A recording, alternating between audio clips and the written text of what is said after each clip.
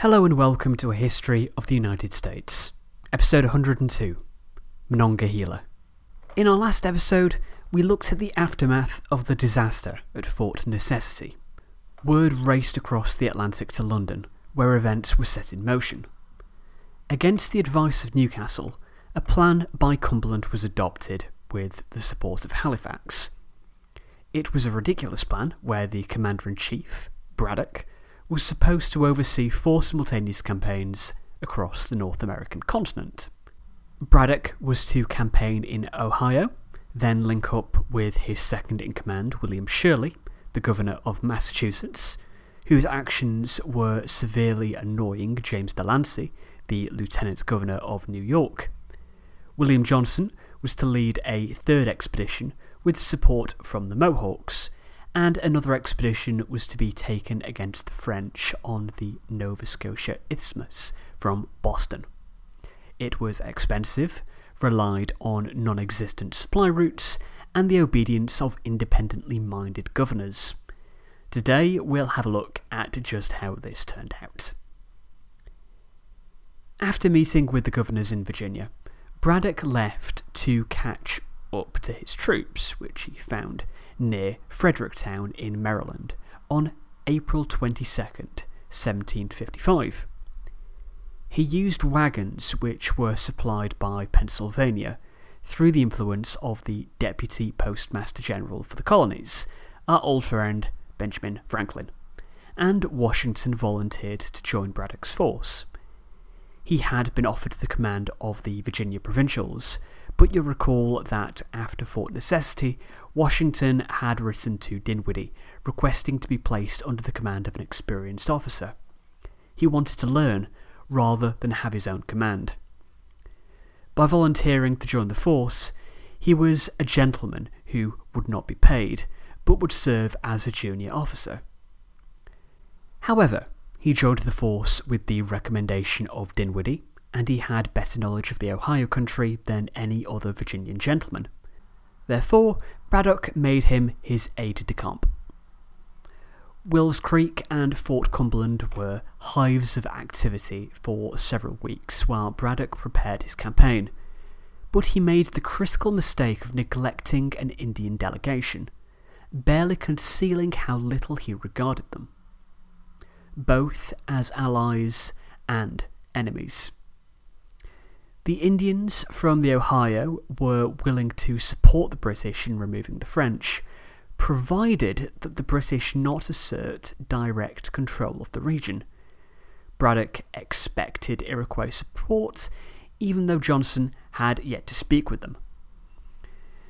Braddock began his march and made his way through the same horrible terrain that Washington had marched through the previous year.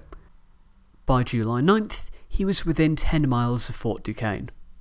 The force was in good spirits, hoping to reach the fort the following day.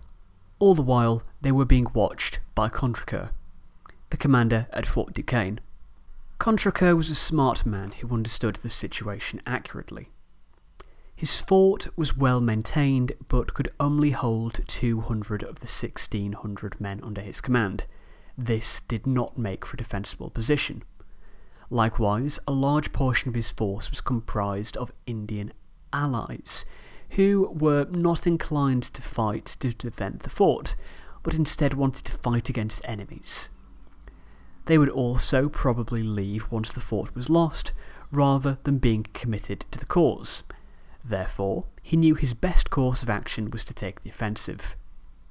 Half of the French force, 637 Indians, 146 Canadian militiamen, 72 colonial regulars, and 36 officers set off at 9 in the morning to meet the English. The French were spotted at 1 in the afternoon, and they seemed more surprised than the English, who were on the watch for potential ambushes. The English immediately started firing at the French, and despite them being 200 yards away, they managed to kill the commander.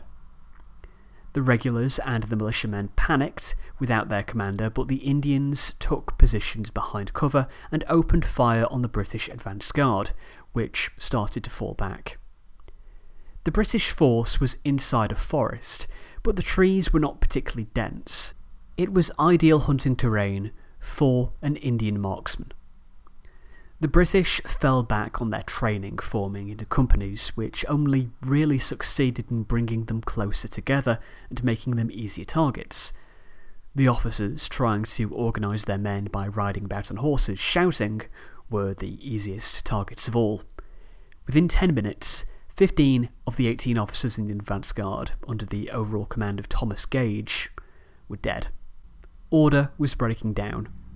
An eyewitness reported, quote, "The French and Indians crept about in small parties so that the fire was quite round us, and in all the time I never saw one, nor could I, on inquiry, find anyone who saw 10 together." End quote. The British troops stuck to their training and their instincts, which would have been commendable if it weren't completely useless. They formed platoons which only succeeded in firing at each other. The Americans in the army, who had not had years of service, immediately broke and fled. Many hid behind trees where they were killed by the British volleys. This chaos continued for 3 hours, until the only person remaining composed, Braddock himself, was hit by a musket ball and was knocked out of the saddle. Then they routed, fearing a massacre.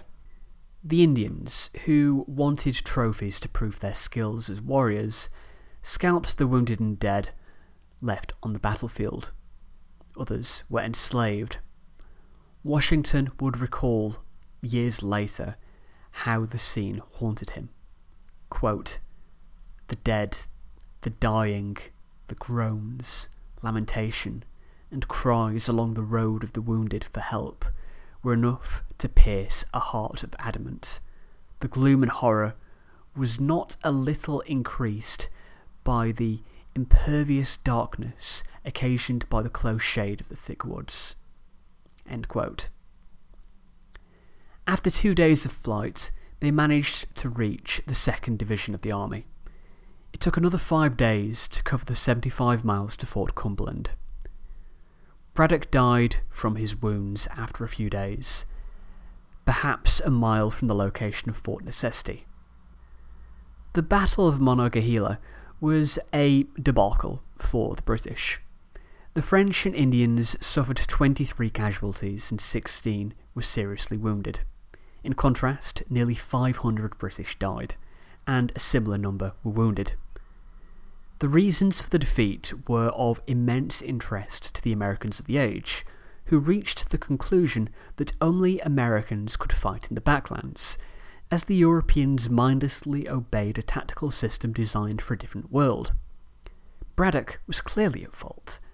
The man who was by Braddock's side the whole way, Washington, bemoaned the criticisms of Braddock, blaming the circumstances. Time would pass, and Braddock would become a vilified figure in the American conscience. It's not that surprising. Their only experience of him was ignoring colonial interests, advice, and Indian support, while marching into a massacre. However, Washington never criticised him. However, it seems as though Washington completely missed the lesson of Monogahela, that support from the Indians would be critical in the coming conflict. The French understood this completely. That said, if you look at the big picture, the French were arguably in the weaker position. When the force mustered at Fort Cumberland on July 25th, almost 2,000 troops were there. Meanwhile, most of the Indians on the French side had returned home with their trophies, while only a few hundred troops were left to guard Fort Duquesne. But this wasn't clear at the time. Had you tried to tell this to your average American, they would have laughed in your face. As word of the disaster spread, so did chaos along the American frontier. There were very few soldiers available along the frontier, and it largely collapsed. Raids frequently took place as colonies scrambled to raise new forces. Washington was made commander of a new force raised in Virginia to protect the area. Meanwhile, the Indians of the Ohio joined the French, having no other option. word reached Shirley in New York by early August. Shirley was trying to organise his planned attack on Fort Niagara, and was rather frustrated as it had already fallen weeks behind schedule.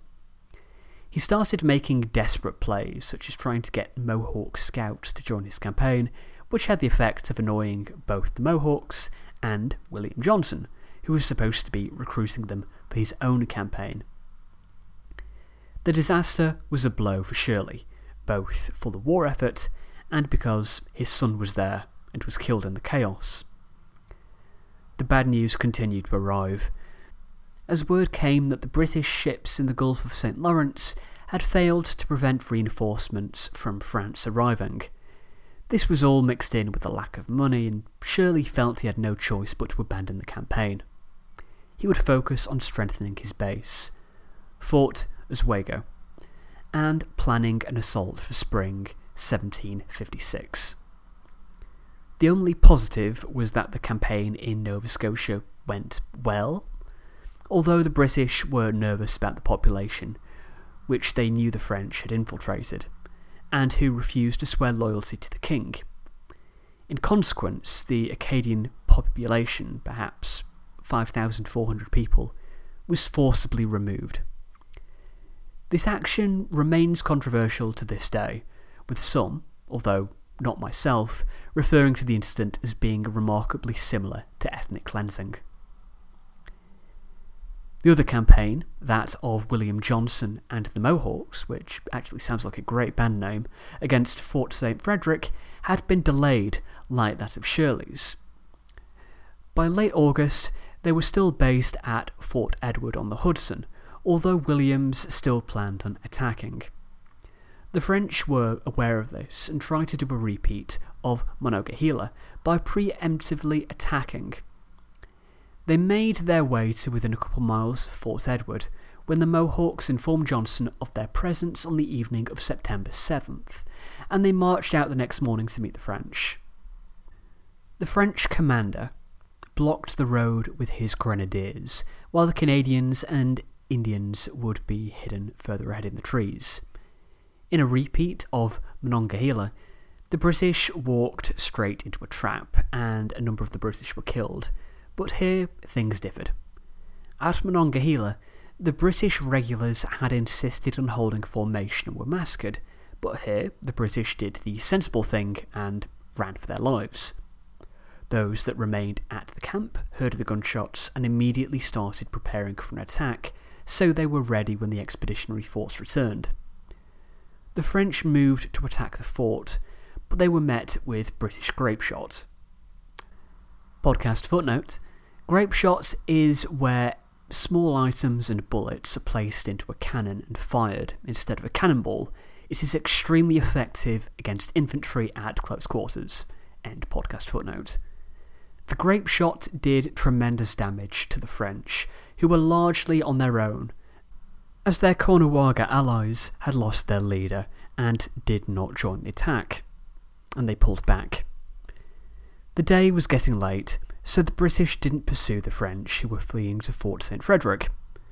A group of perhaps 400 French, Indian and Canadian troops tried to regroup when they were met by 200 New Hampshire provincials who heard the gunfire and came to support. It was now dusk, and the attack was extremely damaging to the French. This was the Battle of Lake George. Even though the damage done stopped the British launching their attack on Fort St. Frederick, and the losses on both sides were quite even, it was a British victory as it secured British control of the local area and allowed the British to found Fort William Henry on the south side of Lake George, now a match for the French-controlled Fort Carillon on the north side. It was a nice note for the campaigns of 1755 to end on for the British, but it couldn't be denied that the whole year had been a disaster. If you remember Newcastle's very delicate plan before Cumberland got his hands on it, this was quite a contrast. Britain had stumbled its way into being viewed as the aggressor by the international community while gaining nothing, losing control of the border in the Middle Colonies and allowing the French to reinforce Canada. Newcastle was having great difficulty, both domestically and internationally, as his government seemed on the verge of collapse. We'll deal with all of that next time, as well as introduce one of the great figures of British history, Pitt the Elder. Thanks for listening. I'll see you next time.